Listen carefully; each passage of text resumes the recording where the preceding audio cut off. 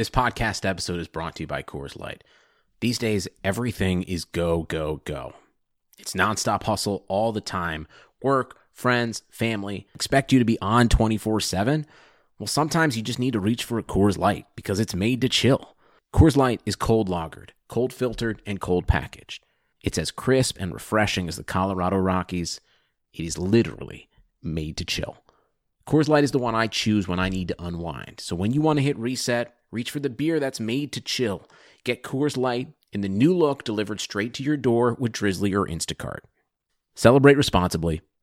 Coors Brewing Company, Golden, Colorado. Coming up on today's Talking Buffalo podcast, I got Chad DeDominicis. Today we're talking about this complete abomination of a Buffalo Sabres season. Man, it's ugly. We're going to hit on that, some front office stuff. Maybe we'll sneak in some Buffalo Bills talk, some sports media talk. Who the hell knows? But anyway, plenty coming up with my man Chad. Before that, though, I want to let you know that today's show is being supported by our friends at Sunny Reds. Now, this is a spot that I think is one of the best hidden gems around. Sunny Reds has delicious wings, elite wings, some of the best I've had anywhere in Western New York.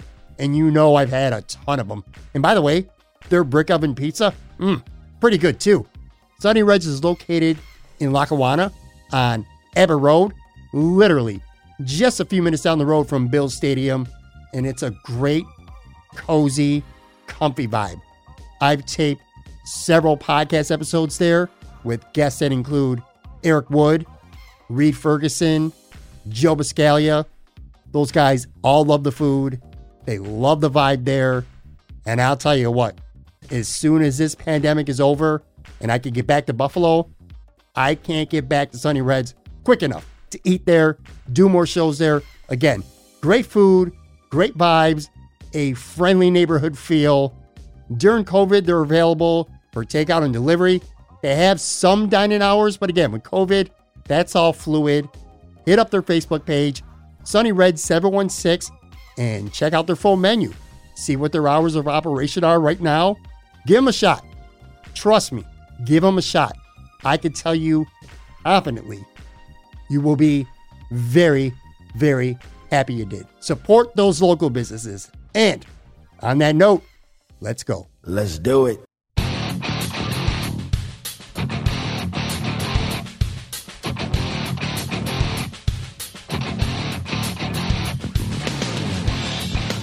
Good morning, good afternoon, good evening.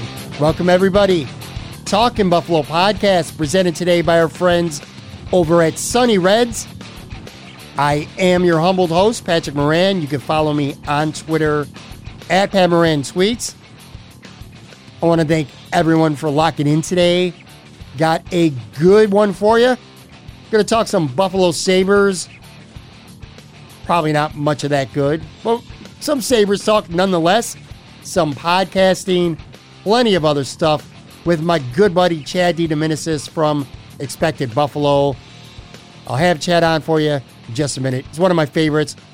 Before that, though, so I want to start this episode with a special shout out. And I'm going to preface this by saying this. I know that I'm catering right now to a small crowd here, just a portion of people listening who are from Buffalo, more specifically the West Side. Because if you're from the West Side, maybe if you're not, but if you're from the West Side, you almost certainly know who Tavi Azaris is. In my opinion, Tavi is the godfather of the West Side. He really is. On the business side of things, Tavi founded Royal Printing. Of course, many of us from the West Side know all about Royal Printing on Grant Street, the West Side, all the way back in 1953. And Tavi's truly been a pillar of the West Side community. But aside from the business, it's been his never-ending devotion to kids and young adults with sports and activities that really makes him an icon. Tavi founded West Side Little League Football. Tavi founded West Side Little League Baseball. Tavi founded and actively directed West Side ponytail softball for many decades. He's been sponsoring sports teams for many decades. And again, if you're from the West Side, you already know this. Going all the way back to 1970, Tavi converted an empty parking lot on the West Side into a play area. It had smooth pavement. It included 4 basketball courts, lighting all around, fencing all around, and it became known as Nativity Playground. And it was quite literally a hotbed for kids to play in leagues there, including street hockey. I played many, many times in those leagues, and I hung out there, and I played basketball more times than I could count at Nativity. Just so many things to do that Tavi was responsible for that kept kids, frankly, kept us out of a lot of trouble. You know, some of the best memories of my childhood, if not my entire life to this day, are from the West Side and playing in sports that were founded and ran and directed by Tavi. I loved it there. And I love Tavi. And so does everyone from the West Side. Tavi, who, by the way, he is in the Greater Buffalo Sports Hall of Fame, so it's not just the West Side thing. But Tavi's 92 years old now. And just recently, he put up a Facebook status. And he announced that because of his advancing age, that he could no longer actively direct West Side sports activities. So he was seeking out a replacement. And from what I understand, a replacement has been found. Whoever that person is, man, they're going to have some big, big shoes to fill. But anyway, on that Facebook, and this is kind of what prompted me to want to spend a few minutes talking about it here on my little podcast, kind of paying homage, so to speak, because I was just blown away and moved, frankly, by all the love and the admiration that people on Facebook are showing him. And these are people from all ages because, again, Tavi has been the rock. He's been a foundation of the West Side for so many years. You know, I grew up playing sports in Tavi's leagues in the West Side, you know, from the late 70s, early 80s to the mid 80s. And I know there's a lot of people who played sports on the West Side before me. And I know there's a lot who've played since me. And Tavi's been at the center of all that because, again, he's been around for so long. Such a big part of our lives for us West Siders. So, you know, I'm really happy that Tavi's still alive to see all the love he's getting because you know how it goes. Too often, these sentiments, they're not shared until that person's gone. It sucks, but quite often that's the way it goes. And I don't know how Tavi's health is right now, but no matter what, no matter how much longer he's here for physically, the contributions and the spirit that he's brought to the West Side is going to live forever in that community. And I truly believe that. It's a West Side community that I'm proud to say I'm from.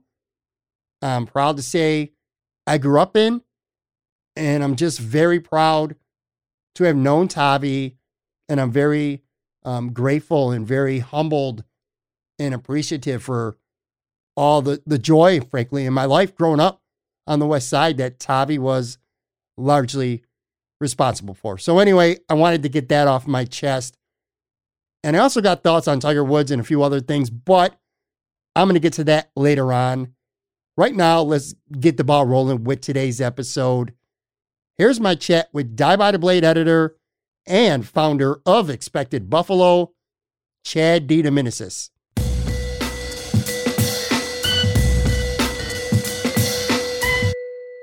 All right, I am joined right now by Chad DeDominicis. Dude, you know what, Chad? I used to have to practice your name. I remember the first time I had you on, I used to practice your last name because I was scared. I didn't want to screw it up. But now I've gotten to know you pretty well, and the name just rolls off the tongue smooth, man. It's a smooth name, bro. How you doing? It is. I'm good, man. How are you? I'm doing really good. By the way, for everyone out there, you could see Chad pretty much every day of the week on Twitter, bickering, back and forth with the Mike Harrington. More on that in a minute. But anyway, so it's been a while since I've had you on the podcast. It's always good to have you on. I haven't had you on individually since I was looking it up late 2019. So it's been a while, man. But you were on last May along with John Vogel and Chris Baker and Paul Hamilton. We did an all-time Sabres draft, which was a lot of fun, but the audio was a complete disaster. In fact, the second half of it was so bad I couldn't even use it. But it ain't your fault. It wasn't you. It's mainly because of Bakes and especially Paul Hamilton. Just terrible. Remember that? Do, man? Yeah, I do. It was good. It was good talk and it was fun. So that's unfortunate. But I do remember that being like, I remember as you were recording it, we had an echo going on and we couldn't figure out who it was. Yeah, I remember it was Paul. Okay, well. Paul had, it was funny, and I talked to him afterwards. So, like, you're on a laptop right now, but you have a USB mic, obviously, because I can hear how you sound. Well, Paul didn't have a mic, and he was talking into literally the side of his laptop, holding it and trying to talk into it because it was so low. It was just a complete disaster. And then Bakes has this, like, snowball or whatever. So he has some kind of mic that was just too far away. It was just it was a disaster. But anyway, the draft itself was fun. And I remember, and in fact, I had to go and look it up. You had yourself a nice team. I love my team. Remember that at team? The end of that, yeah. Because it's funny because like I figured I tried not to be that guy, but I figured it was going to be that I was going to be like 2006. Like, nobody really later than that. I think only like one guy who's past that. I want to read off your roster and I'm going to tell listeners who didn't check that out because, again, that was last May, so that was a good 10 months ago. I'm going to I don't have a link to all the guys that were drafted in the show notes, but what I do have is a link to a tweet where I had a photograph of all 4 years, and I'm not going to run through all 4 teams, but this was Team Chad. So you had 4 forwards, and the rules were 12 forwards, 6 defensemen, 2 goaltenders, and 2 coaches. And Chad's 4 lines were Eichel, Pominville, and Skinner. Right. First and foremost, you better be glad Ralph Kruger isn't the coach of your team that you drafted. That was back when that line was good and they played together. That's right. Yeah, so that was a line. Yeah. And by the way, these weren't all necessarily drafted in order. These were the lines you guys, I also tasked you after you drafted to come up with your own 4 lines. So that wasn't necessarily like the top 3 forwards that you had drafted. Right. Yep. But anyway, that was one line. Then you had Ryan O'Reilly with Reinhardt and Max Affinity-Gedoff, which is that's a fun line. A dynamite line. Drury with Rene Robert and Jeff Sanderson. And then your 4th line was Johan Larsson, Jochen Hetch, and Marcus Foligno. Dude, that's a really solid 4th line. That's a beautiful check-in line right there. It is. I loved your forwards. Your defense was okay. You had Brian Campbell and Teppo Numminen. That was one pairing. Richard Schmelik and Rasmus Dahlin. And you had Dmitry Kalinin and Steve Montador. It's not bad. It's a decent defense. There's some analytics styling is nice why I picked some of those guys. Like Montador's numbers are pretty good. I'm surprised I didn't pick Spacek. Like he had some great numbers for the Sabres. I'm surprised I didn't go him. Yeah. Who were your goalies? Grant Fuhr, bad. Roger I didn't like my goalies. Well, you were trying to win every game 6-5. So if that was the case, Grant Fuhr is the perfect goalie. I like Roger Crozier as a backup. And then your head coach was Lindy Ruff, and your assistant was Barry Smith. Okay. Again, 4 teams, so everyone had a pretty stacked team. But I remember going back and forth. I said either you or Paul had the best team. They were 2 really good. John's team was just all right, and Baker's was like really top heavy from what I remember. Yeah, I think that's right. Yeah, but it was fun, man. It was a good time. So here's what I want to do. I don't get to have Sabres guys on very often, so I got to take advantage and talk a little bit of Sabres. I'm going to spend a couple minutes talking about it. And so we're taping this very late Thursday night. Chad was generous enough to jump on with me late after the Sabres game on Thursday. I want to spend a few minutes talking about the game, but more so while I have you on, I want to talk some big picture stuff. But in terms of the game, so the Sabres lose in overtime 4-3. Carter Hutton got beat point blank on a shot. I think it was Pavel Zacha. That's who scored overtime, right? Zacha, yes. Yep. Yeah. So no Jack Eichel, who was injured. No Skinner. Obviously, more on that in a little bit. Olmark played well early, then got hurt. The Sabres fall to 6-8-3 on the season. And by the way, 6-8-3 sounds a lot better than saying that they've left the ice ahead on the scoreboard just 6 times in 17 starts. It sounds a lot better that way. But anyway, again, we'll spend a couple minutes on the game. What did you see on Thursday night? Because people are hearing this Friday morning. What did you like? What did you not like? And again, I got to take advantage of having a guy like you on the podcast. My only takes is, they lost, but on the bright side, it was a fun game. I enjoyed watching it. Plus, think of all the learning that Jeff Skinner got to do on Thursday night by watching it again. Yeah, so the interesting thing is as we're talking, I'm watching a post-game interview, and this is interesting on Eichel because if you remember, a few days ago when he played pretty bad against Islanders, Kruger was asked if there was an injury. He told them no. Well, listening to his post-game thing here, I have the captions on. Apparently, there's this injury that came up out of nowhere that they didn't expect. So things are a little sketchy with that now. So now it definitely seems like Eichel was injured the entire time and he just lied about it. So that's interesting dynamic that's put into this. Yeah. He said it didn't happen in warm-ups. He said it caught them by surprise. So I don't know how much of that I believe. So it seems like Eichel was probably injured the entire season, and it kind of grew here to a point where he couldn't play tonight. So that's interesting. The game itself, I don't know. I mean, what do you expect, really? I mean, you didn't have Eichel. You didn't have Skinner, obviously. I don't know. I think they were lucky to get a point. They were thoroughly outplayed for the majority of this game. You had Riley Sheahan playing top-line center. I really don't know what he scored a nice goal, too. He scored. He did. He scored a nice goal. And then maybe you could have got away with one, stole it. With Allmark in there, but Carter Hutton comes into the game in the second period and promptly gives up 4 goals throughout the game. So, there's Carter Hutton for you. So I don't know. I mean, I guess you could say they're lucky to get a point in, but if Jackson missed time here and if Hutton or if Allmark is hurt, forget it. Your season's done. You're toast. Yeah, I'm trying to keep the early part of this positive. Like, I don't have a lot of notes here, but I scribbled a couple of things down, and one of them was, I don't just want to continuously beat up the Sabres for this entire chat with you. So I got some positive stuff. But as you describe things, and you say, as soon as you say the name Carter Hutton, I look at my phone. And my buddy Larry, okay, I'm going to give him a shout out. He texts me all the time, but he rarely ever texts me about hockey. He's one of those fans who, when the team is good, which is not, that often these years, that's when I hear from him. But generally speaking, I don't.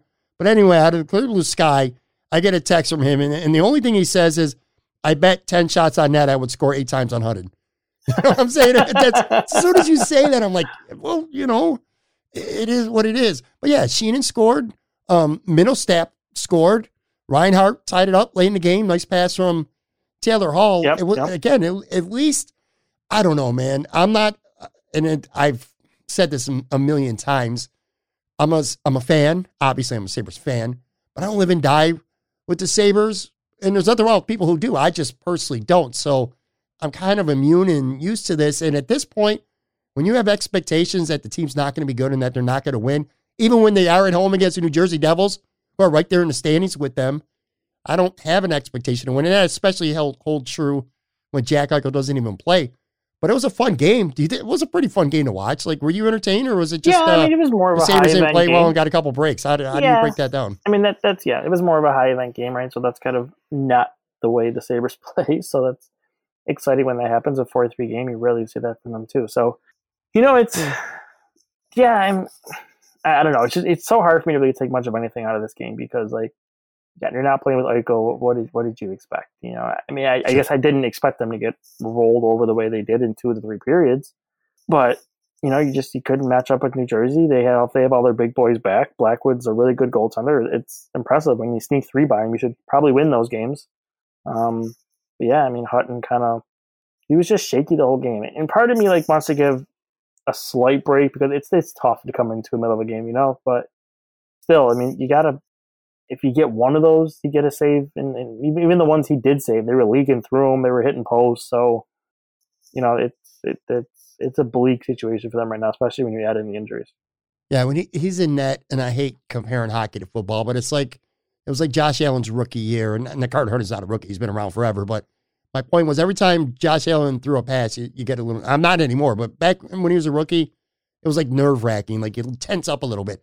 Kind of feel like every time someone puts a shot on net when Hutton's in net, you kind of tense up a little bit. But anyway, like I said, I want to talk about a couple positive things, not necessarily from the game, but just with the Sabres in general right now. And one of them is this kid, Jacob Bryson, the defenseman. Tell me a little bit about him and what your take is. Now he's getting an opportunity to play, of course, because of the injury to Jake McCabe, which sucks because he was playing well. Ristolainen is still on COVID, and Will Borgen got a shot, and he looked good, and then he gets injured, and he's probably done for the year. So what's your take on Bryson? I'm not an expert by any means, but from what little I've seen, I like him. What's your thoughts on him? Yeah, so he's an interesting guy. So I kind of started to really pay attention to him his junior year at Providence. So he was a 4th-round pick of the Sabres in 2017. So he had a really nice junior year at Providence, followed up with a nice senior year. I think his senior year at Providence went to the Frozen Four, if I'm not mistaken, when it was in Buffalo. So that was, pretty cool to kind of see him, live.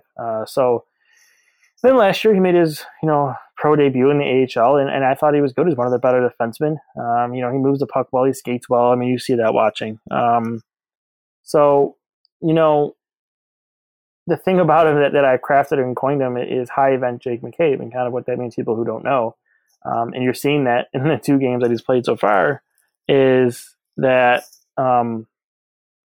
he's on the ice for a lot of shot attempts for, but he's also been on the ice for a lot of shot attempts against. So in his first game, for example, he was on the ice for 18 shot attempts for, 17 against. And then usually he's also, the shot quality is going to be high up there too. So that's, again, how you get to high event, because a lot happens when he's on the ice. The good thing is that he most times throughout his career has managed shot quality. So what I mean by that is it's okay to play that high event style, but the majority of the time you come out on top of it. And also your shot quality isn't crazy. Like you don't want to be giving up, like, for example, like a 1 would be crazy. If you're giving up like 1.0 shot quality in a game, every single game, that's wild because you're giving up a lot of chances. So, he managed that. He was really good in his first game. Nobody was good in the second game. I honestly didn't even bother looking anybody's in this game because I know everybody was bad. So, the numbers are I'm sure don't look great in the second game, but that was the entire team. There was only 3 players who were positive in shot sharing quality, and those guys played like 7 minutes. So, I like him. I mean, he's a bottom pair guy for sure. He's undersized, but he does a really good job defending the blue line, which you kind of see that, a couple times you saw that where he's a small guy, but he's not afraid to rub guys out and kind of disrupt, entries, players trying to enter the zone. And that's good because he's not the best defender in his own end. It's not really where he thrives. So if he can kind of limit getting caught in his own end by breaking up those entries, then, that's a good thing. So, and I'm right to assume that we're going to get a nice long look at him for absolutely. The rest of the season. Because you're not getting Borgen back, you're not getting McKay back. Matt Irwin isn't very good. They're not going to play Brandon Davidson a lot. I would say he's probably here the rest of the season unless they make a trade. Even if you get Ristolainen back, he's going to stay in because he's a left shot. Right now, your left side of your defense is Dahlin, Irwin, and Davidson, and Bryson. So if you take Bryson out, the other 2 are not very good. So right, I have a feeling that Bryson's probably going to be here for the remainder of the season unless they make a trade. A lot of people think, and rightfully so, that maybe the biggest bright spot so far this season is the early returns on Dylan Cousins. It looks extremely promising. Not even so much on the score sheet, but just in the manner in which he plays. Have you been impressed with him so far? Has he been what you hoped he would be, what you expected him to be so far this season? Yeah, absolutely. You saw in the World Junior, and he was the best player in that tournament probably, along with Trevor Zegras, who's a Ducks prospect. So, he started the season strong. And for a 20-year-old, his impact is noticeable. When he got back from, COVID, he said he was asymptomatic, which is good and probably allowed him to get right back on the ice quickly and back in the flow of things. He was a big impact on that second line. He really got Stahl and Hall going, and even tonight they were going. They were very, speaking of high event, that line was very high event tonight. So, he's a big impact. He's 20 years old. You're not going to get a ton of the points. That's the way it is. I kind of envisioned Max. He'd be a 25-point player this year. I went off Kirby Dach last year from the same draft class for the Chicago Blackhawks. He played, I think he had like 21 points in 59 games, something like that. So I was kind of like around 25, 26 points, as a ceiling. And that's fine for a 20-year-old. You're not going to get a guy, even the Eichels and the McKinnons, when they came in the league at that age, they didn't rack up a ton of points. It's just the way it works. So, all things considered, I think he looks really good, and that's promising for the future. I liked how they brought him in on the right wing, and a lot of people wanted to see him center, but that's the smart way to do it. Let him get comfortable, let him get in the flow. And then, as the season goes along here, especially if you have injuries, you're going to get out of this puppy pretty quick here. So then, you can start experimenting with putting him at center and, kind of go from there. What about Casey Middlestat? Goal aside in tonight's game and Thursday night's game, at least to me, and again, no expert, he's looked better after it appeared to me that he was headed towards Busville for sure. And I know that's a very premature thing to say, especially for somebody who's, I would call myself more of a casual fan than really somebody who's locked in. But considering that he was an early first-round pick, and I understand a lot of this is unfair, especially to call him a bust as young as he is. But it seems to me, and I'm sure many other people too, like I see on Twitter, that he seemed to be headed towards that distinction, even though he wasn't there yet. But to me, at least anyway, he looks much better right now, much more comfortable. What's your take on him? Yeah, I always thought, if you look back at tweets I said, and even the articles I wrote about Middlestat, and one I wrote in the beginning of February, I think it was best for the Sabres, and even maybe Middlestat, if they just agreed and understood that he's not going to be a top 6 center for you anymore. And that's maybe what you expect out of your 8th overall pick, but that's just wasn't going to happen. So I think the good part is they've accepted that. They moved him to the wing, which is less responsibility for him, which I think is good, and they put him in a checking role, which I think, again, is good for him because he's not responsible now for creating offense, and he's in better shape. And I think one of the areas he excels, and I think he did too previously, is on the forecheck. He's kind of an aggressive forechecker, and we've seen it the last few games, and he still has that wiggle to him in the hands, which we saw tonight on the power play. He had before his goal, he had a really nice entry, made the move, got it to a post, so got stopped, and then a few seconds later, he's in front of the net and pops the puck in. So, if you're going to have him be a middle 6, you could say, winger for you and a second power play unit guy, I mean, that's right where he fits in. Is that ideally what you wanted when you picked him 8th overall, and then his first year after his draft, he was ranked by some as the best prospect in the league? No, but it's better than getting nothing out of that, which is the trajectory you're heading for a player like Tage Thompson. So, that's good. That's promising. It's good to see him turn around. It's good for him to have that confidence, I think, to keep coming back and accept that role they gave him and to thrive in it. Because most guys, we saw that with Alex Nylander, thought they were a top 6 forward and that's all they were going to play. They didn't need to be in Rochester. And, so, the attitude can really get to a player, and, Casey, good for him for accepting that and kind of thriving in it.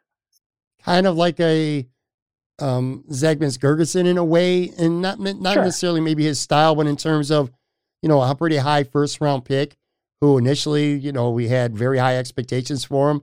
And once we saw that wasn't going to happen, he did settle into a good checking line role, and he's been pretty good at that. So I think Casey has more offense to his game, but yes, I think it's a fair comparison. Yeah. Now, one guy who does have plenty of offense is Victor Olofsson, who's been just deadly on the power play.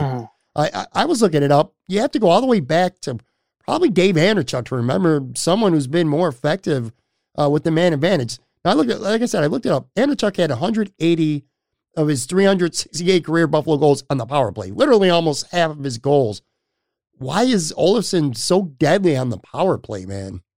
Well, it's the shot, right? And you get the open space, and the guy's a finisher, lethal when he's given space and the opportunity. So, and plus, you have guys like Reinhard, Eichel, and Dahlin that really set him up for one-timers and nice, get the goalie off balance and stuff like that. So, that helps him too. But he's one of the better shots in the league. So, that's what makes him effective on the power play, because he can just stand there and fire. He doesn't have to do anything else. His sole job on that power play is to move the puck around sometimes or finish it when he gets the puck, and he can do that. Now, the problem is 5-on-5 is right and kind of a big issue because he's not good at it at all. I think they need to just accept it. I don't know when they're going to, that he's a power play specialist, and that has value. If you can be a power play specialist in this league and still play, just you can also be a first line left winger. Like, it just doesn't work. And I don't know if you saw my tweet yesterday or the day before. It's, he's played 800 minutes with Jack Eichel, 800 minutes, over 800 minutes. And he only has 5 goals at 5-on-5 in that time. Wow. Like, who else would be given that amount of time and only score 5 goals at Eichel? Skinner was given 2 games and didn't score, and he was pulled. So, like, it's, it doesn't work. Too many plays die in his stick, I think, and I don't think he's that good in transition either. So I think that kind of hurts that line with Eichel and Reinhart too. So, right now, who knows what you can do with the injuries, keep harping on it, but it's a major issue. So who even knows what you can do right now? But if they're fully healthy, they need to take a hard look in the mirror and get him off that top line. Let him settle into an easier role in the lineup, down the lineup, not playing a lot of minutes 5-on-5, and then just let him eat on the power play, and you're fine. $3.75 million, whatever he makes, is perfectly fine for a player of what he does. Yeah. He's got 7 goals this year. 6 are in the power play. I know you're right. I completely agree with you. I just think in my mind. And by the way, you said he has 7 goals, 6 in the power play. His other goal, considered even strength, but that was with the goalie pulled. So that was a de facto power play. Jesus. Wow. I completely agree with what you said, that he could be a power play specialist and maybe a third line guy and should be on the top line. I just picture in my head, when it comes to this team and this organization, every move they make, and this is what happens, this is a product of losing for years and years and years, the fans are going to hate everything. And I could just see it in my head now. Olsen is demoted, and you look at his goal total and people would be losing their mind that he got dropped down, but it does sound like a... Well, I think the smart fans would understand, right? I mean, it's not even a casual fan. You understand the guy only scores power play goals. Like, it's not anything crazy. It's not like they're reducing his power play minutes. He's still going to play in the top pair. I got one more guy on my good list here. Sam Reinhart. I think he's been pretty good. I think he's got, 8 points now or something like that in the last 5 games. He's one of the few guys to me that's looked, I don't want to say completely consistent, but in comparison and contrast to the rest of the team, he's been pretty consistent all year. Like, what's your thoughts on him? Not just how he looks this season, but again, I think he's going to be a restricted free agent after this year. And, it's time to start thinking about if they're going to do something long-term with him or they want to keep him. Is he going to be a good trade piece? Like, what's your thoughts on him and what you think the Sabres should do with him? Yeah, I mean, I've always been a Reinhart supporter. I feel like he unfairly gets a bad rap around here, which I don't know why. I mean, it's funny because a lot of Sabres fans, which is weird, really turn on their good players kind of quickly, which is an odd thing. But I don't know. Anyways, so I think he's very undervalued for what he does.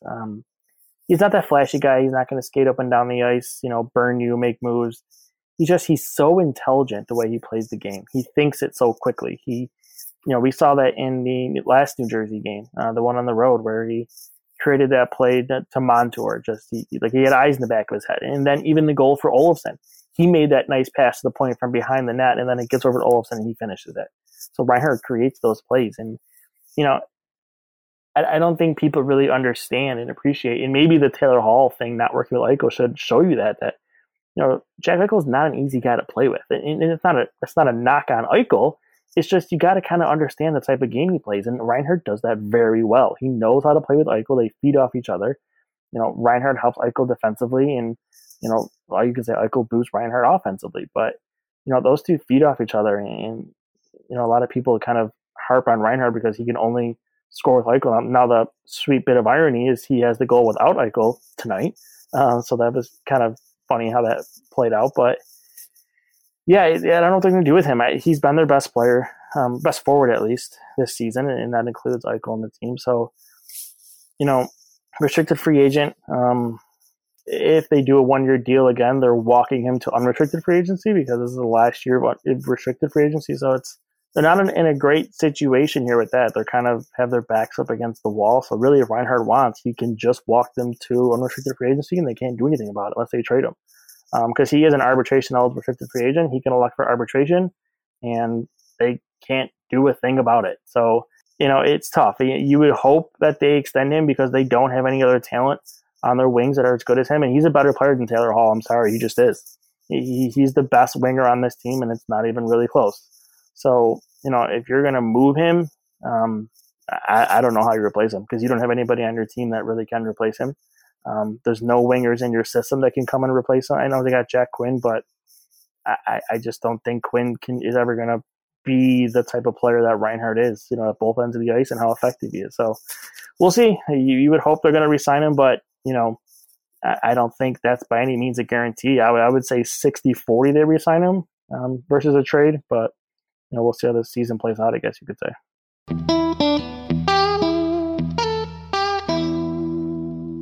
All right, let's take a quick break.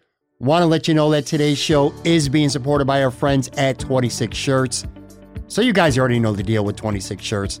They roll out a new Buffalo-themed design shirt every 2 weeks, and that shirt is tied into a specific charitable cause, and they sell that shirt for $26. Here's the really cool part about what they do if you didn't already know. For every single shirt sold, a donation is made to that affiliated cause each and every time, each and every shirt.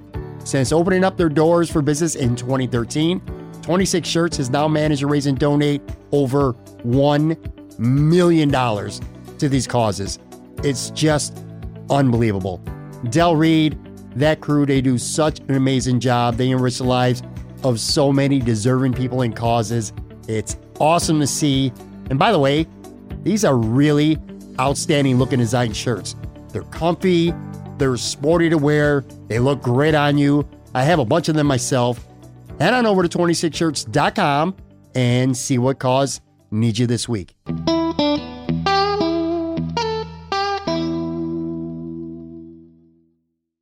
All right, I put this off long enough. I need to get your take on Jeff Skinner because I'm really confused here. I try really hard to understand both sides because he's played way better than a guy who has no goals this season. And I know advanced stats back that stuff up. So I understand that. But conversely, at the end of the day, he does have no goals and he's got to score. And he has had opportunity. I know a lot of it's luck and stuff, but I'm at a loss though why he's getting buried in the press box because, and Thursday night, as we tape this, that's the topper. I mean, Eichel's out. They have injuries, and then they go back to Tage Thompson before they go to Jeff Skinner, who's now been benched for 3 straight. So again, I need your take. I fail to see any benefit of it, even if it gives the team like a short-term spark, which I don't know, but like this, obviously, it puts a huge target on Ralph Kruger's back. That's obvious. That's already happened. Frankly, I don't know. It makes me think he's a clown. He put more pressure on himself, is what he did. He handled this extremely poorly. Why do you think? I know nobody knows for sure, and I think maybe someday down the road, some details might emerge. Some player might spill the beans or something. But Jeff Skinner's a guy who, first and foremost, he wanted to be in Buffalo. He waived his no trade to come to Buffalo. He did score 40, and I understand, again, production matters. But I don't know, man. I feel like he's one of those situations where he's almost being set up to fail. But I'm trying to see this open-minded. But what I can't understand is why the guy first has been on the 4th line for most of the year. But also, again, now he's being a healthy scratch. And at the end of the day, I think the coach, and I'm asking for your take, but yet I'm forcing mine on you. But I can't help it because it just stays in my mind this way. Because not just hockey, any sport, I feel like the head coach's job is to put out a team that's going to give you the best opportunity to win that game on that night.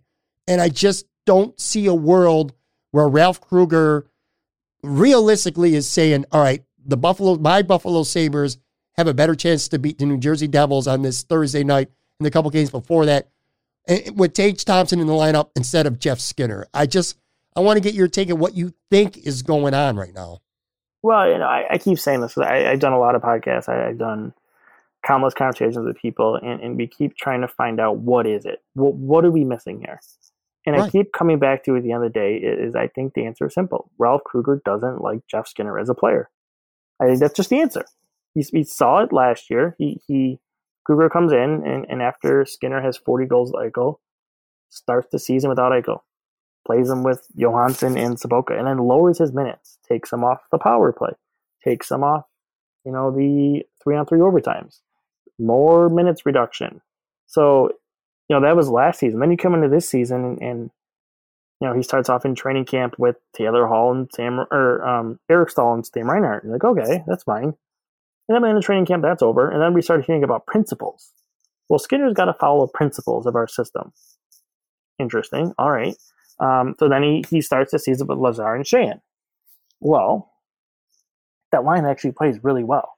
That line makes them a 3-line team. Now, Skinner wasn't scoring, but his line mates were. Right. He was creating offense with his line mates. They were winning their minutes. And for Kruger, who says he doesn't trust, I'm assuming he means defensively, talking about principles, sure doesn't deploy Skinner in that way because he deploys him in a more defensive role with Sheehan and Lazar, and it's actually working in the sense that Skinner, by the underlying numbers, is having his best defensive year, and even just normal numbers, like not even the fancy stat numbers, but by both measures, he's having one of the best defensive seasons of his career. So I get back to I don't know what Kruger wants, which then gets you back to he just doesn't like him. There's no reason for it. You can't deploy him in this way, ask him to play a defensive game, which part of me thinks he deployed him that way hoping he would fail, and he hasn't. So then he just all right, I'm just going to pull him and force it in here because he hasn't scored any goals. But, he's top 20 in the league in individual shot quality in the entire league, and that means he's still getting chances. And the other thing that is important, again, not scoring goals, but he's impactful, is this teams can't score 5-on-5. They only score on the power play mainly. Well, guess what? Jeff Skinner is 19th in the league in penalties drawn per 60 minutes.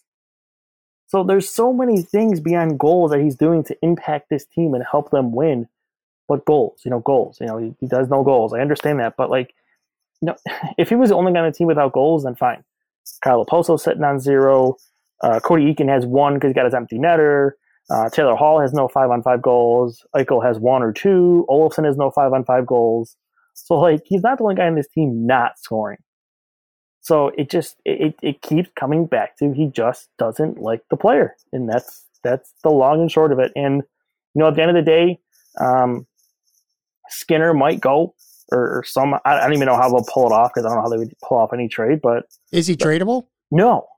No one's taking that contract for the next $9 million for the next 6 years. Right. Not a chance. Especially the way the NHL is right now with the COVID situation. Nobody even has that money to do that. Nobody's taking that contract. And then if the Sabres want to take on each salary, what? You're going to have $3 to $4 million spend your cap for the next 6 years? No, that's stupid. They're not going to do that either. And Skinner's not going to make life easy for you in a trade. He has that no move clause. He wants to play close to home. That's why he came to Buffalo, and that's why he signed in Buffalo. When he was traded, he gave Carolina 2 options, Buffalo and Toronto. Those were the only places he was waiving. That's why Buffalo got him so cheap. Those are the only places he was going. So fine, he says, yeah, I'll waive my no move clause. Toronto, Montreal, good luck. He can't go to either of those places because they can't afford him. But he's not going to wait to go to Seattle. And he's not going to terminate his contract. He's not giving up $54 million to help the Sabres out. It's just, I don't know. I don't know how the Sabres think they're going to win this, or Kruger for that matter. And the longer this goes on, I think Adams is in on it too, that he's fine with all of it. I just don't know how they think they're going to win this. It's going to get uglier before it gets better if they don't get him back, especially with all the injuries. If you're still going to mess around and not put him in, then it's wild. And the taxi squad thing today, you just like you're trying to embarrass the player. You put him on the taxi squad, you practice the taxi squad before the game. Come on, feels personal now. Exactly what it feels like. Well, I mean, look, if the team was winning, it'd be a different story. But they're losing, and you have a player who is not performing. And he's not performing. I take that back because that's not accurate. I was wrong. He's not putting the puck in the net. And for some people, that's the end all be all. When you're paying a guy $9 million, nothing matters to them except goals, which is completely wrong. And that's not the right attitude to have. But that is the attitude that some fans have. Right. But anyway, regardless, him being benched, literally benched, it feels personal. And it's like, well, what's going to come of this? Something has to give at some point. Do you think it's going to be because either Kruger's going to put him back in the lineup or he's going to continue to bench him? Is it going to get to a point where one of these guys got to go? And you just talked about Skinner. It's going to be nearly impossible to trade him if that's what they want to do. That's almost impossible. But do you feel it's going to be, how long can this last is basically what I'm asking you. I don't know. I don't, look, we talked about the Eichel thing before where I've gotten a few texts from people as we're doing this. It sounded like Kruger couldn't get a story straight on it. So essentially he was caught lying. So it kind of feels like the walls around Kruger are kind of caving in here. He's got the Skinner issue and now the Eichel injury situation here where he was straight out asked 2 days ago if he was injured. He said no. Well, a couple games later, he can't play all of a sudden. And, and then the Skinner thing, he says it's all about play. He's asked if it was disciplinary. He says no. But then he talks about how he can't give away all the details and he wishes he could. It's all odd Kruger talk, and it's getting old fast.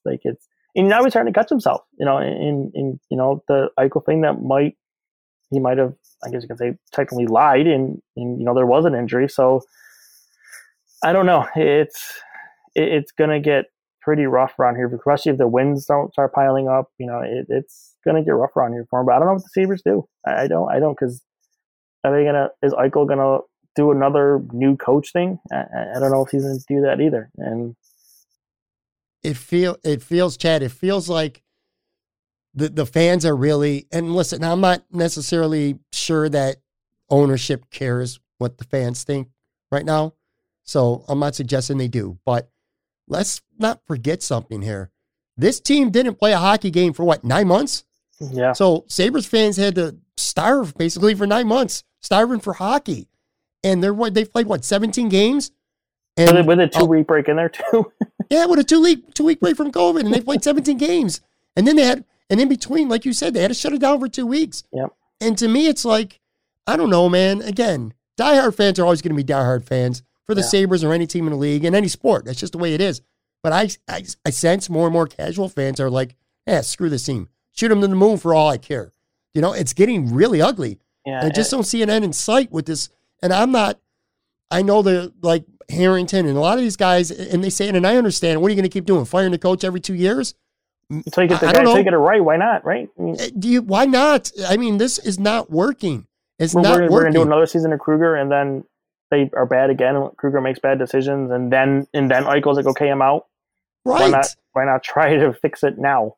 I mean, we spent a little bit of time talking about Sam Reinhart being consistent, and we talked a little bit about Dylan Cousins looking very promising, and that Casey Middlestat looks like he could be a good a middle line guy. Uh-huh. That's cool. But for generally speaking, I mean, there's a pile of guys that are just underachieving, and it's not just one or two. It's a pile of them. And here's the thing about Eichel, and tonight's news kind of throws a monkey wrench into what the premises, what I was going to ask you, because I want your Jack Eichel insight, obviously. I think the reason a lot of people figure he's miserable right now is because wouldn't you be miserable as well if you were Jack Eichel right now? It's easy to imagine being miserable because he's, maybe not so much this season, which we'll find out now. He's clearly not been 100% healthy, but this is a guy that you spent 2 years basically tanking for. He's come in. He has performed pretty much as realistically as good as you could hope. On the ice, at least statistically. He got MVP both last season. Right. He's been as good as you can hope he could be. This is his 6th year now in the NHL? Yep. He's nowhere near being on a contender. This is a team, again, that's closer to being at the bottom of the league than it is contending for a playoff spot right now, realistically, at least anyway. So sure, that's why he's miserable. And that's neither here or there, though. I want your take on what you've seen from him on the ice, which, again, I think this gets skewed now because just 2 goals in 16 games, 14 points. But now we're finding out that there has been an issue with him because he has, at least, again, to me as a fan who, I shouldn't say a casual fan. I'm more than a casual fan, but I'm not a diehard. I'm certainly not an expert. But it doesn't feel to me like I've been seeing the same Jack Eichel that I've seen the last couple of years. Like, what do you think? No, I think you're right. That explosiveness hasn't been there. And that lines up with the lower body injury, which is why people asked if he was hurt or not. Because that same Eichel explosiveness is not there. Guys are catching him. He's not beating guys, on the rush. He's not being able to drive the net. His transition game isn't as dynamic as it was. And, it all kind of ties together. He had an injury. It was an upper body injury before the season started and training camp. That's why he missed the start of it. And then it appears he picked up a lower body injury here at some point. We don't know when. It could have been early. It could have been recently. We don't know. So, you throw those things into it, and that can definitely go into why he's not looking as dynamic. But the crazy part is, you look at the underlying numbers like I do, he's actually looking better than last season, which is kind of crazy. It is. The production isn't there, but he's more impactful. I mean, realistically, But the underlying number, you talk some stats guys like the Evolving Hockey Twins or even like Micah does hockeybiz.com. When they go through the Selke candidates for best defensive forward, Eichel is in that conversation. He's having an absolutely dynamite defensive year. Now, part of that could be because he's always in the offensive zone, but still, I mean, he's having the best defensive year of his career. So he's becoming more of a two-way player. But again, the production is not there because some of that bad luck. And it's crazy to think he's doing that if he's hurt. That's kind of the crazier part too, to kind of put that all together, that he's performing that well while injured. Yeah. It feels fans are turning on him a little bit because I think they sense that he wants out or that he's going to want out. I'm telling you, he doesn't right now. I believe you. I can tell you that for a fact. There's the whole thing going around with the trade stuff right now, and it's because they're losing. But yeah. Eichel has never asked to be traded. In public, he said he doesn't want to be traded. His agent has never said he wants to be traded. They said in public that Eichel does not want to be traded. They just want to win games. That's all they want. And, internally the organization thinks they have until 2022. And the reason is because his no movement clause kicks in 2022. He's not going to ask to trade it after this, especially if he's hurt. I think he'll kind of understand, like, this is a lost season, plus all the injuries. Eichel's not a dumb guy. I think he understands that a 56-game COVID season, like, you chalk that up to whatever, and you go on to the next one. But why I say 2022 is because his no movement clause kicks in. So then he has control over where he's traded to. He can leverage to New York or LA or Boston. Where if he asks for a trade in the off season this year, or upcoming one, there's no move clause. And Jack Eichel is not letting me trade him to Ottawa or Minnesota or Winnipeg or wherever. Like that, he's not leaving Buffalo so he can go play there. Right. If he gets traded, he wants to go where he wants to go, and that's one of the big markets. So that's why the belief, and my belief too, is they have until at least 2022 to figure this thing out. I feel like you could be both, Chad. You could be miserable and angry and surly, but still want to be here. Sure. He's mad and he's pissed off because they ain't fucking winning. And plus he's having the bad luck too, so he's mad at his own game. That he's not scoring goals. Yeah. On top of everything else. Yeah. I agree 100%. Now, you said a 56-game season, okay? So you see the strategy at the time. You bring in Taylor Hall. You give him a 1-year deal, $8 million, a former MVP, clearly coming here to play with Jack Eichel. And the thought was, all right, this guy's going to be really good. Jack Eichel's going to get a MVP caliber winger. Why has that not worked out whatsoever? Taylor Hall's got 1 goal so far this season. 17 games, 11 assists. They'd have a nice assist on the game-tying goal by Reinhart in Thursday night's game against New Jersey. But are you surprised, or do you feel it was warranted that you brought them two to play together? And I think that's obvious, and I know that's a big reason why Taylor Hall came here, and he said as much. Do you feel like they were broken up too early? No. Like, you don't? No. You think it was the right time? Then you think you had to balance the lines out a little more? Well, why is he not working out? Realistically, those two play a similar style. They like to carry the puck and play on the rush. And it just, even like okay, they're going to play together because that's what's going to happen. But really, everybody kind of said, it's not really a great fit, though. And it might not work. And it didn't. And they created a lot of shot quality, and we'll give them credit for that. But it didn't work. That they both looked tentative. They didn't want to read each other. They both were trying to give each other the puck. Eichel was overpassing. Hall was overpassing. Just didn't work. It kind of they needed to be on their own line to kind of do their own thing, and it's worked since they've separated. And Hall is another one of the guys who falls into the Eichel, the Dahlin, the Olofsson, Skinner category. They're just going through some really rough luck. The shooting list is crazy. I mean, Taylor Hall is not a 2% shooter. Jack Eichel is not a 4% shooter. It's nuts.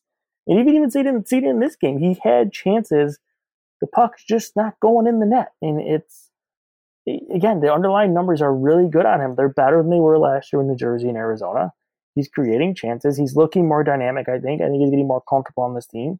Let's remember, too, this is a new team, and it still is only 17 games. And think about an 82-game season. What do we say, people? Let's give this guy 20 games to acclimate. This year, it's a little bit different because it's a 56-game season. You're shrunk. But it was only on game 17 here, not to mention you had a 2-week COVID break in the middle when this guy, was on the COVID list, not to mention. So, you have so much of that, mixed in there that I think kind of people forget about. So, I think it's frustrating that the goals aren't coming, but I don't think he's playing poorly. I think that Stahl, Cousins, Hall line actually is really nice. That might be their best offensive line right now, to be honest. Yeah, I agree.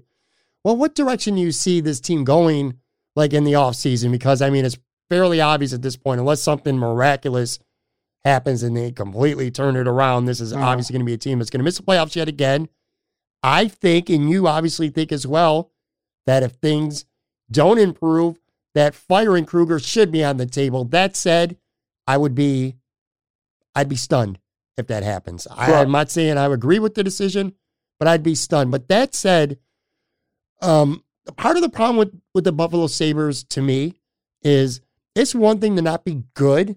Like the Jacksonville Jaguars aren't good, Yeah. But they're very young and they got tons of cap room. I'm talking about the Jaguars. The Sabres are not good, and they got not a ton, but some pretty bad contracts too, which is going to limit some of what they can do. We've already discussed Skinner. I don't have the stomach to talk about Okposo still going to get paid $6 million for 2 more years. I think that's going to be done after this season, just for what it's worth. I think that'll be the end of it this season. You do? You think they'll buy him out? Fairly confident this is going to be his last season playing for the Sabres. Well, my only take is I hope you're right. All right. But you got Reinhardt. We've talked about him. He's going to have to get paid. Something's going to happen with Rasmus Dahlin at some point. His contract's up, so they have to decide this summer. I would assume a bridge at this point, but he's got to get paid. Yeah. So Colin Miller still got another year to almost $3.9 million next year. Both their goalies are going to be unrestricted free agents. Montour's going to be a free agent. McCabe hopefully makes it back, and he's an unrestricted free agent. So there's a lot of guys who could be leaving, but there's also some bad contracts on this team, man. It's like, realistically, can they do an awful lot to be able to really change this team around in a year without firing the head coach, which, again, you and I think could and maybe should happen if things stay this way. Really quick in firing the coach thing, I don't think it's to fire the coach. I think the easy decision that you might be able to make everybody happy is promote him upstairs to a front office role. That's how you fix the issue. I got to fire him because when he got hired, it was kind of interesting that he was hired as a head coach because he did an interview saying he wanted to come back to the NHL, but in a front office role. And, really, honestly, Kruger's the kind of guy who can deflect the Pagulas from putting their foot in their mouth, as like a team president or president of hockey operations, whatever. But I think that's honestly maybe the easiest solution if things go downhill. Keep him in the organization, just bump him up there, and then go get a new coach. Well, that's a great thought, but with COVID and everything going on in the hockeys and the lack of revenue, do you see the Pagulas paying him to bump him up front and then hiring a new head coach and paying him too? They don't pay anybody in the front office, so they should have the ability to do so. True. That's true. If you hire a president of hockey operations, you're going to pay him the same amount of money they pay Kruger. And plus, he only has 1 year left on his contract then. Or no, 2 more years. He's on a 4-year contract, which is nuts, but yeah. Yeah. All right. Well, a couple other things before I let you go, Chad. I got a take on advanced stats and analytics with Sabres Twitter because it's love-hate, man. And again, you're my boy, and this is one of the reasons why I love talking to you and having you on the podcast and stuff. Because I can be open with you, and I always am. Yep. I don't like when I have a take on a player or a game and I get a ton of stats and graphs and charts thrown at me when I don't understand them literally at all. And that happens a lot with some people on Twitter. But conversely, okay, and this is important too, conversely, I also think it's very fair to say that it's very ignorant, if not ancient, for somebody to bash advanced stats and charts and graphs and not even make an honest effort and attempt to better understand them in the year 2021, because that's part of the gig now when it comes to analyzing not just hockey, but all sports. Is that something you agree with? Because I see that on Twitter. And again, I love you guys, man. Of course, you and Kevin's crazy ass and Chris Ostrander and these guys. You know what I mean? But sometimes I almost feel like I'm a 10-year-old trying to talk to a 20-year-old when I say, all right, well, I think let's use Jeff Skinner. Although I don't agree with this, but let's say I'm saying he stinks because he doesn't have a goal. Yeah. But I don't know all the stats that are going to support it otherwise. You know what I mean? It could kind of, in some ways, if it's not done right, it kind of make you have that dressed down feeling. But again, conversely, myself, I know mainstream media people, and we're going to talk about that in just a second, by the way.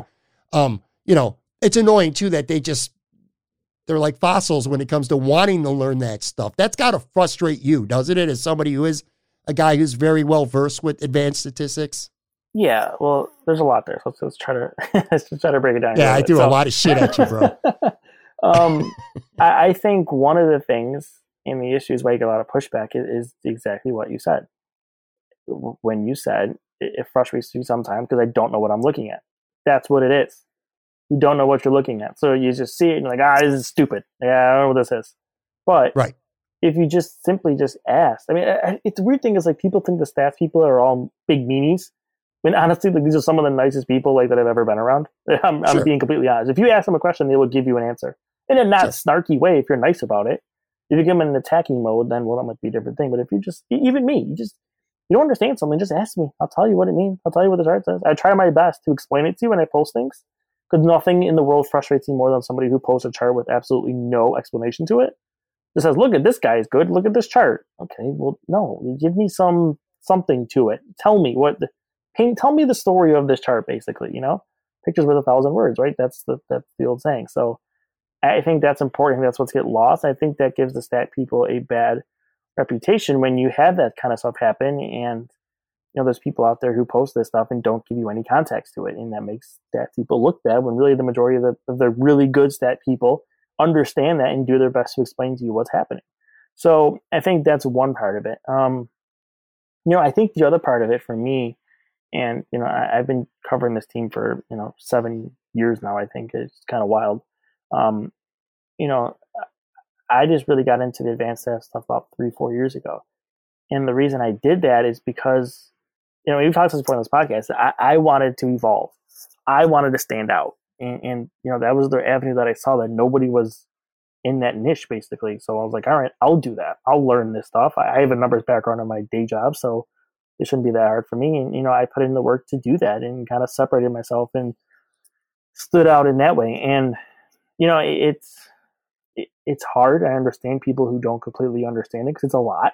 It's colors and dots and stuff and goofy terms. And that's one of the things, too, that I've had a lot of conversations with Anthony about when we've, dissected Buffalo together is when we write our articles, stats numbers, I don't want to use the term Corsi. I don't want to use the term expected goal. I want to use the term shot share, shot attempts, shot quality.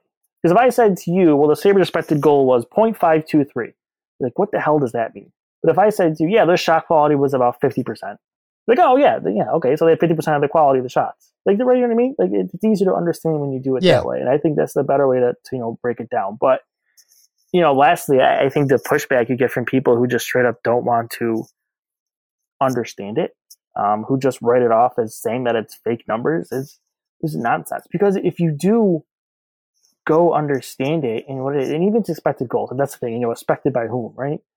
Well, they're just made up numbers. They don't measure shot quality. Well, really, it does. It takes a lot of things that happen within a game. Like, let me just rattle them off. Expected goals. Most models consist of shot location, shot angle, time between shots, venue if you're home or away, game state, power play, 5-on-5, 4-on-5, whatever, shooter talent, goaltending talent, time between shots, so it tells you if the goalie is hot or cold or not, previous puck location to kind of give you an idea if it was a rebound or a pass, and I feel like I'm missing a few other things. But still, even those things alone, don't you think if you took all that information and you just popped it together, gives you a better idea of how quality a shot was? Or I forgot the other one I forgot was type of shot. So slap shot, wrist shot, backhand, stuff like that. So if you take all that information, that's just so much information that gives you one number. But nobody wants to, people who don't believe in it don't want to look into it and see that.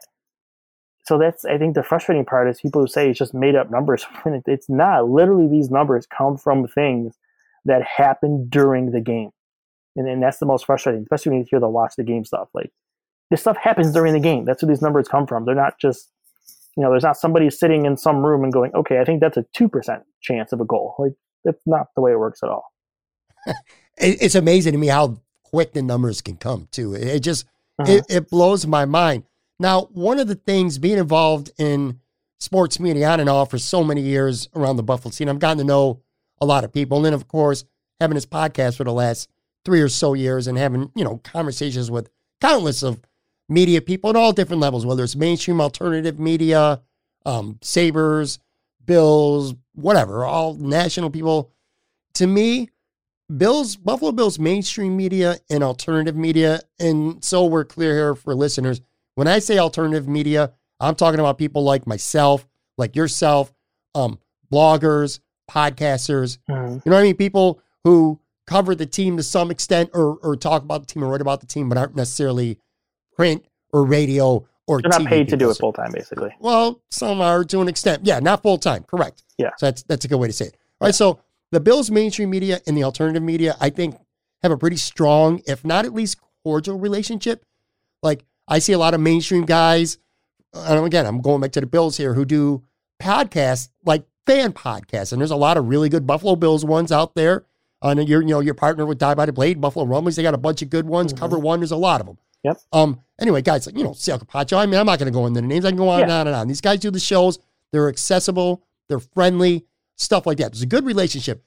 That ain't the case with Sabres mainstream media versus alternative media fans. I mean, there's no getting around. And does that frustrate you? Because here's the thing. Okay, here's the thing. Before I get in and let you unpack this. Yeah. I want to say this too, because like the guys are the obvious guys that we know about. Like I personally like Mike Harrington. I personally like Paul Hamilton. I don't like John Worrell, but I do respect him professionally, at least anyway.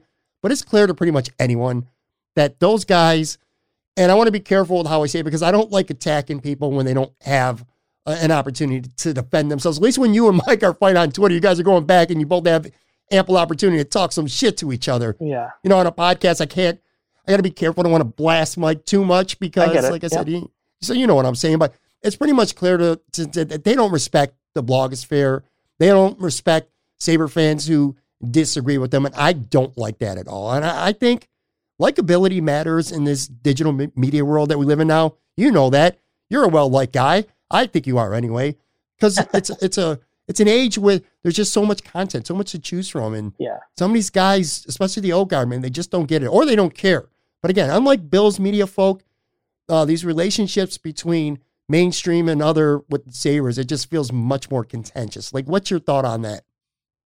Well, I honestly think it's mainly one or two guys. And you mentioned them. Those two guys are. John, it's tough because John's in and out of both things, right? I mean, he's kind of. I get he's there for Sabres games. I know everything with John, but like I don't. I respect him though. But I kind of say he's like a dual guy, right? He's in on both. So I'm not saying I don't count him, but I kind of, I'm fine with John. Right. I don't have an issue with him. And I don't even have an issue with Mike or Paul either. Personally, for that matter. I just think those two believe what they believe, and they think that they're right. And okay, if you want to have a style, that's fine. You want to believe you've been around the game so long that you know what you know. That. Yeah, I think it's more than that, though, Chad. I think believe that they're right, but I think they don't have the same amount of respect for them. Well, to you to some extent, but you also, I have been at games and you have covered a team, but like the average fan or the average blogger, I think there's a lack of recognition and respect from some mainstream guys. Well, a lot of Paul's cases, he played, and I hate that thing. No, I played too. I still play. I didn't play, Division I Iowa State, but I've been around the game long enough. I've done scouting internships. Like I know what's going on. I talk to people to learn more. So I think that's just me. I think it's other people too. You don't know somebody. That what they know, what they're. Maybe they grew up as a coach. Maybe they didn't play, but they grew up around coaches, and that's how they learned the game. And look at the Tampa Bay Lightning's coach. John Cooper. He didn't play any high levels. He was in lacrosse before he eventually ended up in the NHL or in the AHL, and then kind of got up to the NHL. So, you don't got to be anybody who's played the game to have good conversations. And I think that's the situation with Paul. And also, I think Paul just. I think he's. I'm trying to be nice about this. I think maybe it kind of is. I don't want to say passing him by, but maybe it is. He's not a guy who's big into social media, and that's big right now. He has half of Twitter blocked, half of Sabres fans blocked anyway. Well, that's what I was saying. Likability matters in 2021. Yeah. I don't care what anybody says. I've talked to mainstream guys all the time. I talk to editors and managing editors all the time. It's important. And if they try to deny it, then it is passing them by. And like I said, I like these guys. I've had Mike on my show. I've had Paul on my show. They're good to me. But I have an issue. And I told them, by the way, I'm not talking behind their backs. I've had these conversations. Yeah. I'm like, Mike, why are you going back and forth with fans? And it can be petty sometimes. It's like, even if they're wrong, even if their stats are ridiculous and they're wrong, why do you always don't give them the satisfaction sometimes, And it's just Mike's thing going back and forth. I think what gets him is he grabs onto something every season. And this year it's Skinner, and he won't let it go. Yeah, the Skinner thing is bad. even the game he didn't, and I replied to one of his tweets, even the game he didn't play, he had a comment about Skinner. I was like, my God damn, man, the guy didn't even play. Give it a night off. Calm down, And so, and he does it every year. It's Eichel, it'll be Reinhart, it'll be Dahlin, it'll be a coach, it'll be a player. I hope he'll grab O'Reilly when that happens. And he's got some real bad tweets on that people have exposed. So that's, I think, kind of what gets Mike is he sticks to something and never lets it go no matter what happens.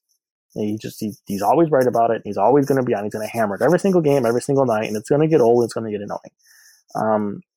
And that's just what he does, And again, to kind of drive it home, I think there's really only two ones. If you look at the rest of it. I have a great relationship with Joe. Joe's going to come work with me at Die by the Blade, which is going to be awesome. So I have a great relationship with him. Can I get into scoop here that I didn't know about? You talk about Yurden? Oh, yeah. You didn't know that? Oh, yeah. We announced that a couple of days ago. Yeah. I didn't know that. Joe's my guy, man. I fucking love Joe. Yeah. I love a lot of these guys. But again, I still consider him somewhat alternative, although he did work at the Athletic too. Mm-hmm. Oh, yeah. Chris Baker, love those guys. John Vogel's a good guy. Yeah, John. John's been on my show. Lance all the time. In DMs, Lance and I talk all the time. Lance has been on the show. Yeah, absolutely. Lance. Yeah. Lance is a really good, and he's a talented writer, by the way. He wrote a kick-ass piece. He wrote a kick-ass piece in Thursday's Buffalo News about Jeff Skinner. Mm-hmm. It was really good. And yeah, I'm not calling out mainstream as a whole, but my whole point was it's a completely different dynamic than it is with the Bills. The Bills, you could work for Cover One or Buffalo Rumblings, and you could be at the Buffalo News or wherever, Channel 7, Matt Bovee, you know what I mean? These guys all have great relationships. It's just that's something that's missing on the hockey side. Yeah. And it really bothers me. And again, I like Mike and I like Paul, and I respect those guys. They've had great careers, but I wish they would make more of an effort to be a little more understanding. The final thing I'll say is I think what bothers me the most is they take swipes basically at what people spend a lot of hard work doing. And it's not just me. It's discrediting the work they did. And really, if they thought about it, it's like, if I walked up to Mike and I just discredited everything he put in there, you know what I'm talking about. Just stuff in here is stupid. You don't. Your numbers, your stats you put in, they're dumb. You know what we're talking about. But he put his work into it. For what you'll say about Mike that we don't agree a lot in the game, but there are some things that we honestly do agree about. We had a nice Twitter conversation today about Oposo. We were on the same page about him. Yeah. So there's things that we agree about, but I think it's also, like you said, it's respect. You might not agree with it, and I don't agree with everything he does, but I respect the work that he does. He puts in the effort. I'm at games with him. I see when he gets there early, he stays there late at night. He puts in the work and he works hard, and I respect anybody who puts in the work. So he's a tough columnist too, sure, and he's talented. He's not afraid to go after the players. I respect that. Yeah, but it's not too much to ask for it to go both ways. While he is what he does, but I sit in that same press box with you. We're sitting in the same exact press box. So I don't think, and it's not just me too; it's other people. I think there's no reason. Yeah. And the same thing with Paul. There's no reason that you can't have dual respect both ways, whether you agree or not. I think there's media, not just in Buffalo. This is probably something that goes on all over, where people who have been around a long time, I don't want to say the changing of the guard, so to speak, but times have definitely changed, and guys are just resistant to change. And then you got the guys who think that because you're not in the locker room that you can't do the job for real, which that was true 5, 10, 15 years ago maybe, but today's world with access and especially the COVID world where anybody can just jump on a Zoom call. Anybody, really, right? It's equal ground right now with COVID because nobody's got a real advantage. But even when COVID's done, in today's day and age with technology and the access to press conference and the accessibility to PR people on Twitter and to get hold of players You know what I'm saying? It's anybody could do the job. So yeah. Anyway, it kind of annoys me that there's not a better relationship. And I'm not blaming all of it 100% on guys like Mike and Paul. No. You know, it goes both ways too. Sure. Like I've seen, again, I'm not gonna, you know, if I'm gonna name Mike and Paul, I like Kevin and I like Chris, but sometimes they can be really snarky back, if not initially too. So it's kind of one of those things that goes both ways. So I get annoyed. I even have my snarky moments. I'm not going to hide from it. Sure. I have it Who too. doesn't? Yeah. Yeah, for sure. All right. So listen, before I let you go, man. So you're firmly in your 30s now. Okay. You got a family. Firmly in my 30s. Like, calm down, man. I'm like 32, right? I'm not like, well, I mean, something I was like almost going on 40. All right. Well, if you're 8 months into your, well, dude, I wish I was 40. Let's put it that way. Okay. Once you're like more than 8 months into your 30s, you're firmly in your 30s. Okay. You got a family for real. You're a dad. And I was thinking about this earlier. I was watching my kid do something stupid today. All right. I'm just going to leave it at that. He's a high school senior. I know much older than yours. But anyway, you see him do dumb shit. And again, your kids will, I promise you that. Oh, they do already. So yeah, that's right. Yeah. Well, it'll get worse. But anyway, when you, let me ask you this, man, when you look back right now, so again, you're 32 years old and you could look back to being 15, 18, well, there's something big, something small. Like what's something that you wish you could go back and do differently?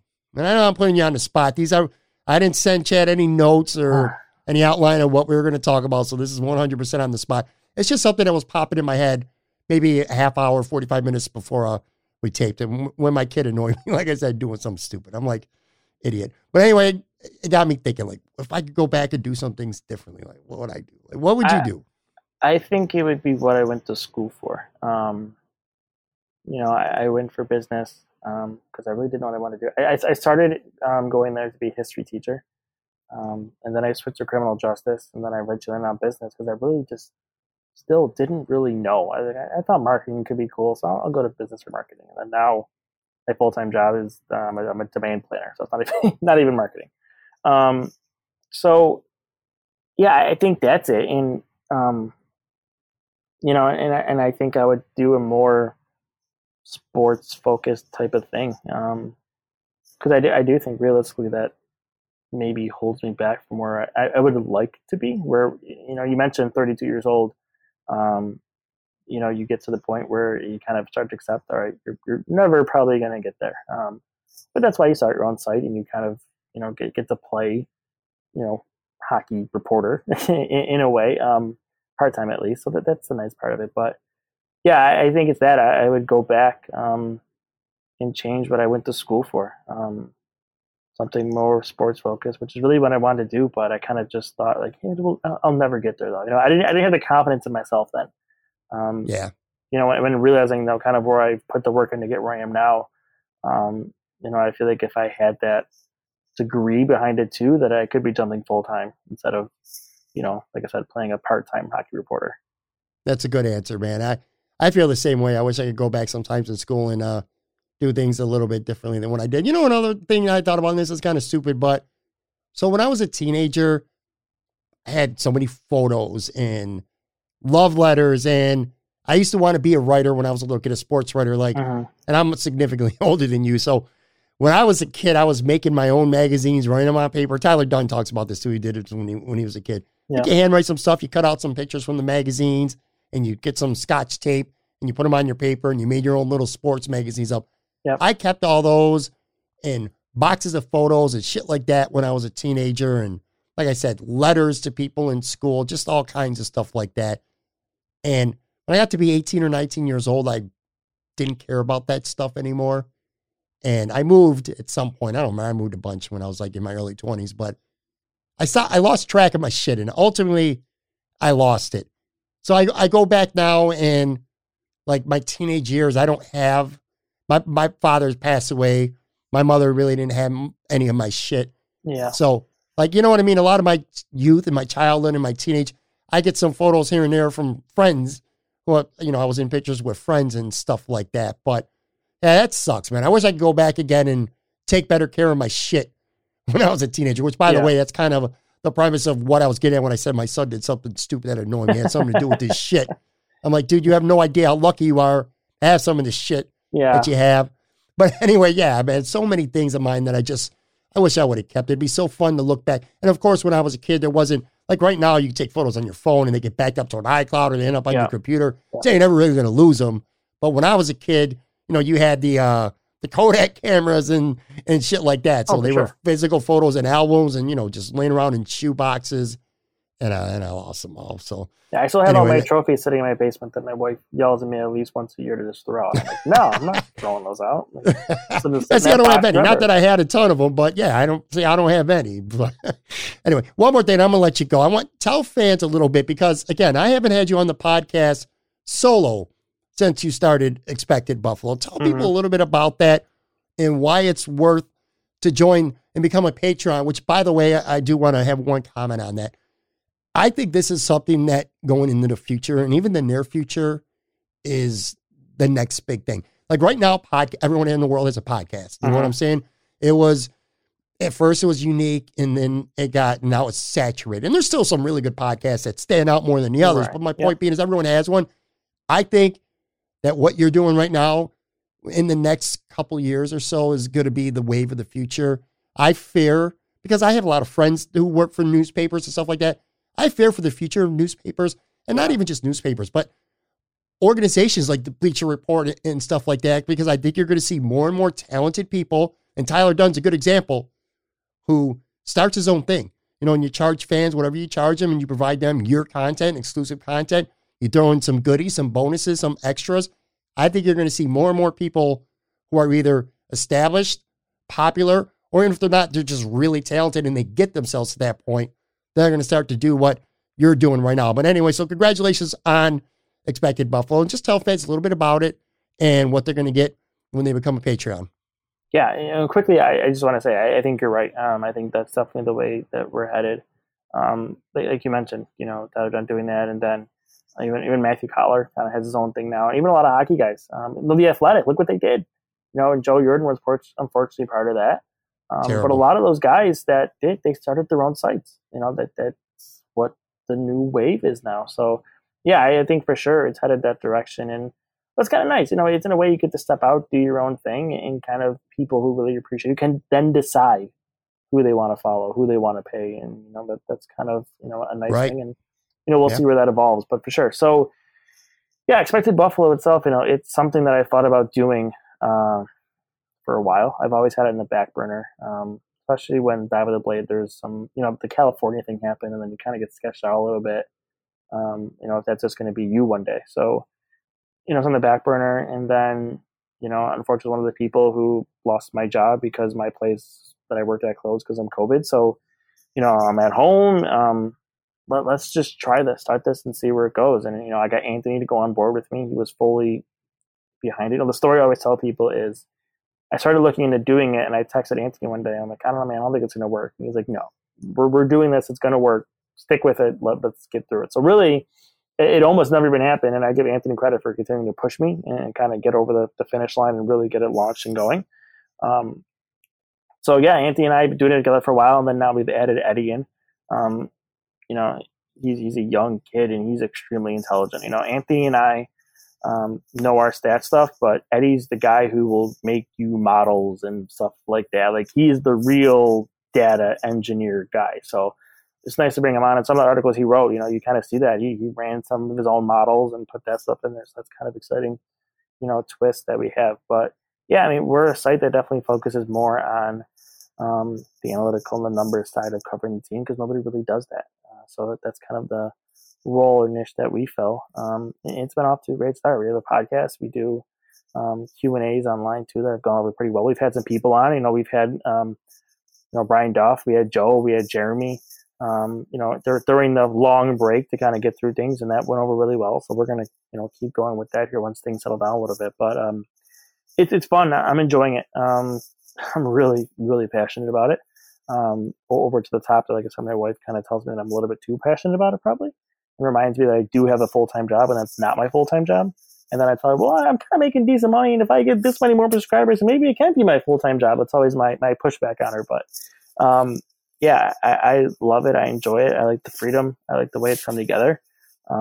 I think the content we push out is excellent and honestly competes even with, the mainstream guys. I think we've established who we are. And we have, respect, I think, of Sabres fans, people who like that content. So, I went into this telling Anthony, we're going to get 25 subscribers. We're coming up on a year where, again, the Sabres were off for 9 months. They've only played 17 games since we launched the site, and we're at 240 subscribers. So that's awesome. Gone way better than I ever imagined, and we're not even through we're 17 games into our first season. So, it's crazy to where we are, and I'm extremely excited about the future and some things we have planned. People have asked if we're going to do Bill stuff, and I said not now, but I'm also the guy over here in the weeds that's starting to study football analytics, because maybe in 2-3 years that is something we add to the site. But it's just a little preview maybe of some things we have coming down the road a few years away to kind of expand ourselves too.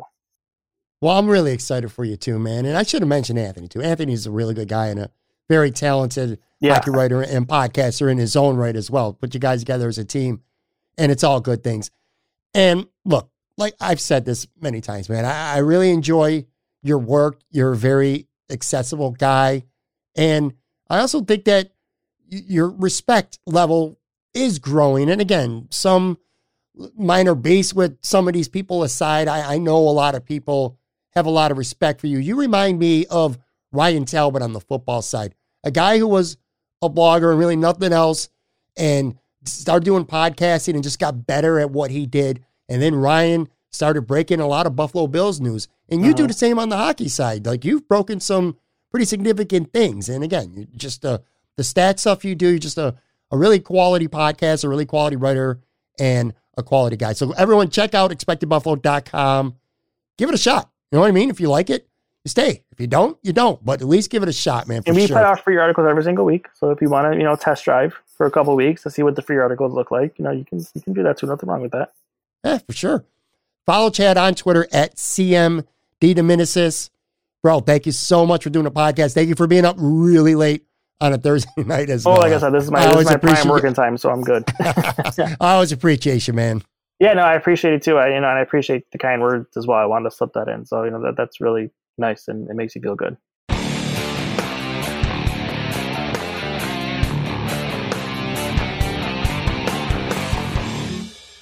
All right, that was Chad DeDominicis. Before I get out of here, I just wanted to spend a minute talking about something. I'm not going to lie. I was shaken, quite shaken to my core when on Tuesday I started seeing the tweets come out about Tiger Woods and that he had been in a severe major accident early Tuesday afternoon. Shook, man, just absolutely shaken. And I started thinking the worst right away. I'm sure some of you did as well. And I said to myself right then and there, I was like, please, dear God, please don't let this freaking be the 2021 Kobe Bryant story here. Just wasn't ready for that. And I realized it's crazy to me how much I love and how much I appreciate Tiger Woods because, well, for starters, he's the biggest reason, maybe the only reason why I love golf as much as I do today. I don't know if I ever would have became a fan of golf were it not for Tiger Woods, if he didn't come along. I grew up on the west side of Buffalo, and I did not grow up playing golf. I didn't grow up a fan of golf. I remember occasionally like checking out Jack Nicklaus or Tom Watson if they were in the lead of the final round of a major, maybe. But that's about it. That changed, and that changed because of Tiger Woods. I'm a golf fanatic now. I watch it all the time. And I've gotten so much just pure joy and fun watching Tiger Woods play and watching him dominate for all those years. It was just a week or so ago, in fact, on Twitter, there was a Mount Rushmore of GOATs flown around. Josh Reed from Channel 4, the sports director there, tweeted that out. He had his 4, I don't remember who they were, and some other people started chiming in, including myself. And Tiger Woods was on mine. Second, in fact, right behind Muhammad Ali. The Mount Rushmore of GOATs. I believe that too with all my heart. I'm not ashamed to admit this. at least in part anyway, my emotions are kind of self-serving right now. I mean, first and foremost, I'm going to feel horrible on a personal level if these injuries, which aren't life-threatening, at least at this time, but they're really bad. You know, if these injuries for Tiger, if they're for good, again, first and foremost for Tiger and his family and his loved ones, but also in the back of my mind, I've been holding out hope that Tiger could get back on the course healthy again. And this is before the car accident with the back and everything. Hoping he could get out, recapture some magic on the course, maybe one more time for old time's sake, kind of turn back the clock, just like he did at the Masters a couple years ago, 2019, which, by the way, to this very day, still one of the coolest sports memories that I've ever had in my entire life. I don't know if that's going to happen now. I don't know if Tiger Woods is ever going to be fully healthy again, let alone be able to play golf, let alone be able to play golf at the highest level again. I don't know. Time will tell. But if anyone could do it, it's Tiger, man. It's definitely Tiger. And on that note, boys and girls, that is going to do it for today's episode. Very big thank you one more time, Chad DeDominicis. One of my favorites. Love having Chad on the show. It's been way too long since I've had him on. I got to get him on again for sure. Guys, girls, if you have not yet subscribed to this podcast, please go ahead and do that right now. Rate a review, all that fun stuff. It really, truly helps me continue to grow this show. You can also follow me on Twitter at Pat Moran Tweets. I am constantly tweeting out podcast updates, promos, upcoming guests, all kinds of stuff on my Twitter. Again, at Pat Moran Tweets. Thank you so much for listening. I say it all the time. I really, truly appreciate it. You're giving up your time and checking out this podcast in a very, very complicated and competitive podcasting market that does not get lost on me. Very humble for that. So thank you very much. Have a good weekend. Stay safe. I'll be back. Brand new episode next Tuesday.